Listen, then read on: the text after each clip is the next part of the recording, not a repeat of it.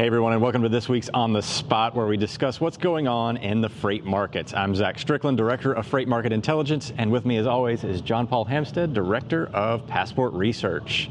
JP? What's up, Zach? How's it going?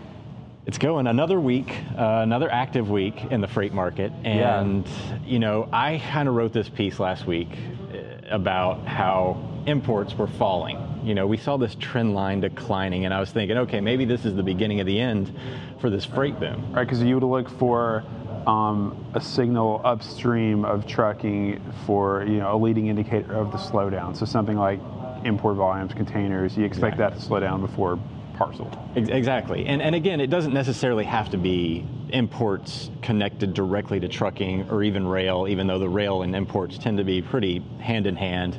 Timing wise, you know, you can get stuff off the boat and it'll go into a warehouse and it can sit for months before it even, you know, makes the journey on the long haul trucking side. So, but this week, import volumes shot up again, like out of nowhere. We've had this long running trend line, and then all of a sudden, boom, we're back to where we were, you know, about mid-September or so. Any thoughts as to what's going on out there? Yeah, this is another example of how you really have to, you know, understand the data sets, how they're constructed, what they're actually showing you, right? And so our import shipments data, right, really what it's really showing you is a count of bills of lading processed by customs officials. Now, there could be lots of different reasons why freight activity is strong, even though those counts may not be rising, right? Like, there's a limited number of people actually doing the physical processing. Right. In this case, there's a really big issue with just the throughput of the port itself, such that we've got, you know, more than a dozen vessels anchored off the coast, you know, in the San Pedro Bay, right? Off the coast of Long Beach, waiting to get in. And so, like, that tells you, you know, so when you have a situation like that, you get a divergence between, you know, organic or physical freight demand and the count of bills of lading. Yeah, the bottlenecks, that's kind of been like the story of 2020 in the supply chain. Sure. The bottlenecks are everywhere. One of the biggest stories in the sector is the lack of containers.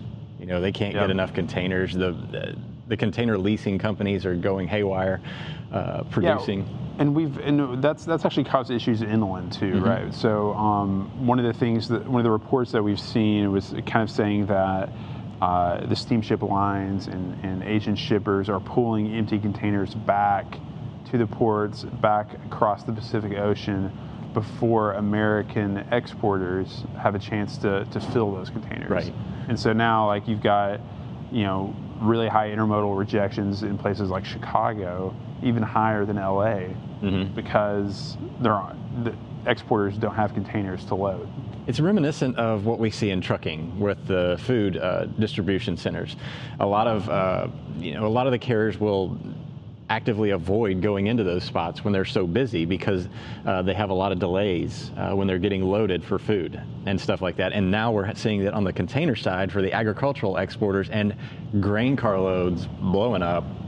A lot of exports going over to China because of a lot of reasons. But yeah, I think it's interesting to see that we're seeing a lot of the connectivity between the international and the domestic side really coming together this year as the supply chains start, like, they're trying to evolve or reemerge as something that can handle a lot more adaptation than they have in the past. So, you know, back to the surface side of things, the trucking markets, we're about to hit peak season. Yeah, we're in peak season. Yeah, right? we're in peak season. So outbound tender rejections on a national basis are above 27% for the second day in a row.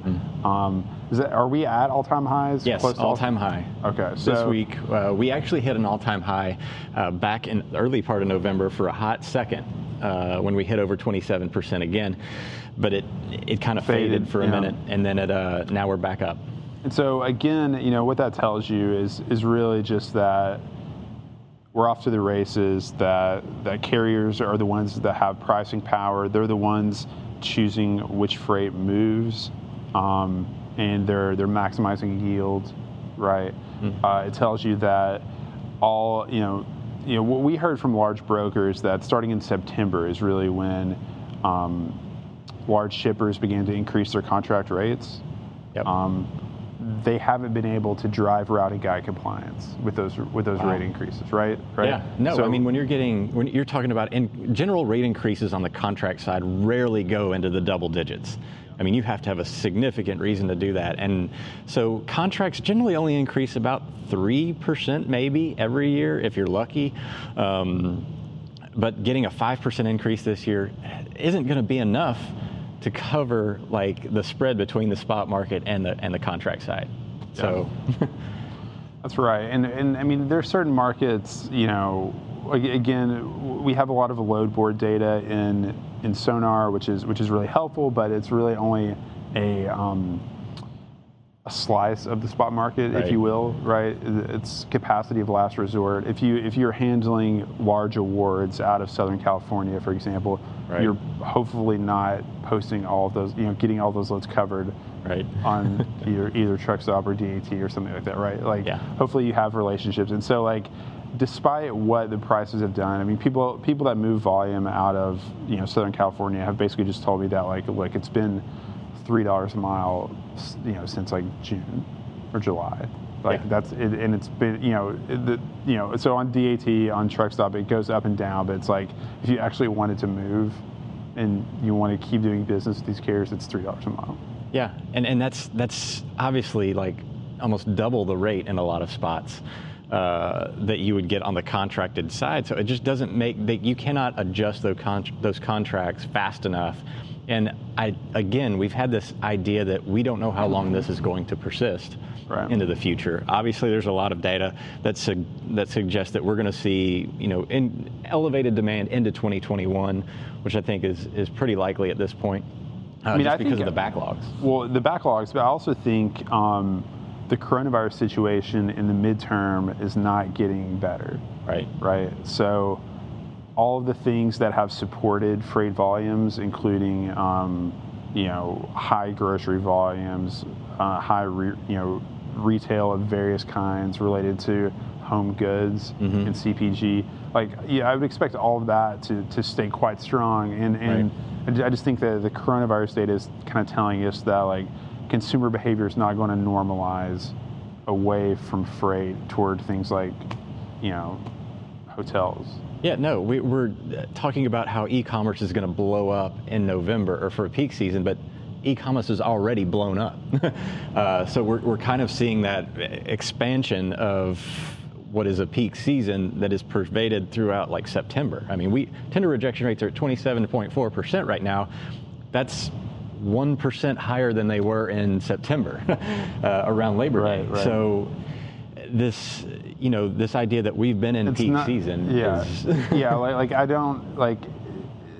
So the dynamics that we saw in September, right, yeah. and the heat in the market that we saw in September was not due to peak holiday retail shopping, right? And so right. I don't think that removing holiday retail shopping is going to cause cause demand to go off a cliff. Right.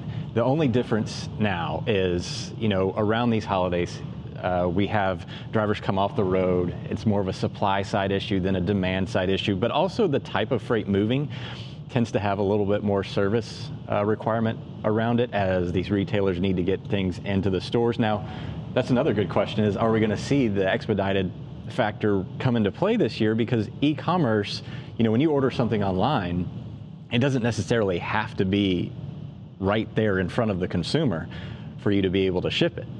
It needs to be in a warehouse in a DC, and obviously the prime users will expect their freight there. But will that lack of it needing to be physically present in a store for somebody to see this year make a difference? It really depends on the retailer's omni-channel strategy or e-commerce strategy, right? So, for example, Target in their earnings call this week was talking about how they had actually fulfilled like, I want to say like 90% plus of their e-commerce sales from their brick and mortar locations. So they actually have, you know, fulfillment centers woven into the fabric of their physical stores. Right. And, you know, Walmart is kind of pulling that fulfillment function upstream a little bit, and they've talked, and it's been in the press, talked about doing pop-up fulfillment within their distribution centers, right? And so they're kind of removing that last leg of the truckload haul. You know what I'm saying? Oh, yeah. So like, it really just kind of depends on, what the retailer's approach to e-commerce is, and where in their supply chain it makes sense to fulfill those orders. Yeah, I think it'll be interesting to see. I mean, we're obviously seeing increasing rejection rates already, but the fact that maybe these retailers don't necessarily need this freight to be right there in the consumer populations just yet. Now, what that may do in the future is, like we saw in March in Northeast, huge amounts of short haul volumes, truckload volumes moving from these warehouses in upstate Pennsylvania, going into the megalopolises, New York City, Philadelphia, Washington, D.C., et cetera. And I think we're going to see a little bit more of that activity here in the next month or so. Well, that's what's so interesting about e-commerce, is that it allows, in theory, right, if you have like really good data and you can pass data upstream really quickly, like you can match inventory to demand much more efficiently. And what do I mean by that? I mean that like, without e-commerce, you have to keep all of your stores stocked all the time. If I'm in Chattanooga, I'm going to the Chattanooga Walmart. If it doesn't have what I'm looking for, it won't be bought. Right. But with e-commerce, I can order something, on the store. If they don't have it in the Chattanooga location, maybe they can fulfill it from a Knoxville location. Right. Right. And so an e-commerce fulfillment center can actually fulfill orders from a wider geographic area, and maybe it makes the whole issue of managing inventory a little bit simpler. Yeah, I think it's interesting to see, especially when you get online. Now, there was a study done, I read this week, that said if you don't have the product that the consumer is looking for on your website available, you have a 50% shot of losing that customer forever. In terms of they won't come to your obviously it's not Amazon that they're doing this study on, because Amazon has just about everything. But, a lot of these sites, like if you go to just a random site that's not necessarily a huge, a direct-to-consumer site or something. Yeah, exactly. Not like a Walmart or something like that. You have the chance of just not making that sale. And that's what retailers are scared of most of the time. I mean, these brick and mortar traditional Macy's, Nordstrom's, places like that don't have a huge online presence, in relation to like an Amazon. Right. They need to make sure that they have availability. So I think that will have at least some impact on how they handle this situation. What it does to the expedited freight and that service time-sensitive retail freight that really drives prices up even higher this time of year, I think we will see a little bit of a pullback on that, other than just what's already there, which is this huge backlog of freight. Yeah, that makes sense. That makes sense to me. So where do you see spot rates going in the next couple of weeks? I mean, they're going up. they're going up. Now, the question is, how much are they going to go up? We're already over $3 a mile, like you said, in a lot of markets, a lot of lanes that are traditionally under $2 a mile. They'll go up a little bit more. I think we're going to see tender rejection rates break that 30% boundary here over the next month or so. I feel like this is the time for that. And that's again, just mayhem. That's just pandemonium. I mean, what that means for spot rates is it probably means another 5 to 10% jump in some of those lanes. And it also just means a kind of a thoroughgoing reshuffling of relationships between shippers and 3PLs, right? There's going to be lots of opportunities for people who can step up and provide service, and I think people who have a more short-term view of their relationships might get punished.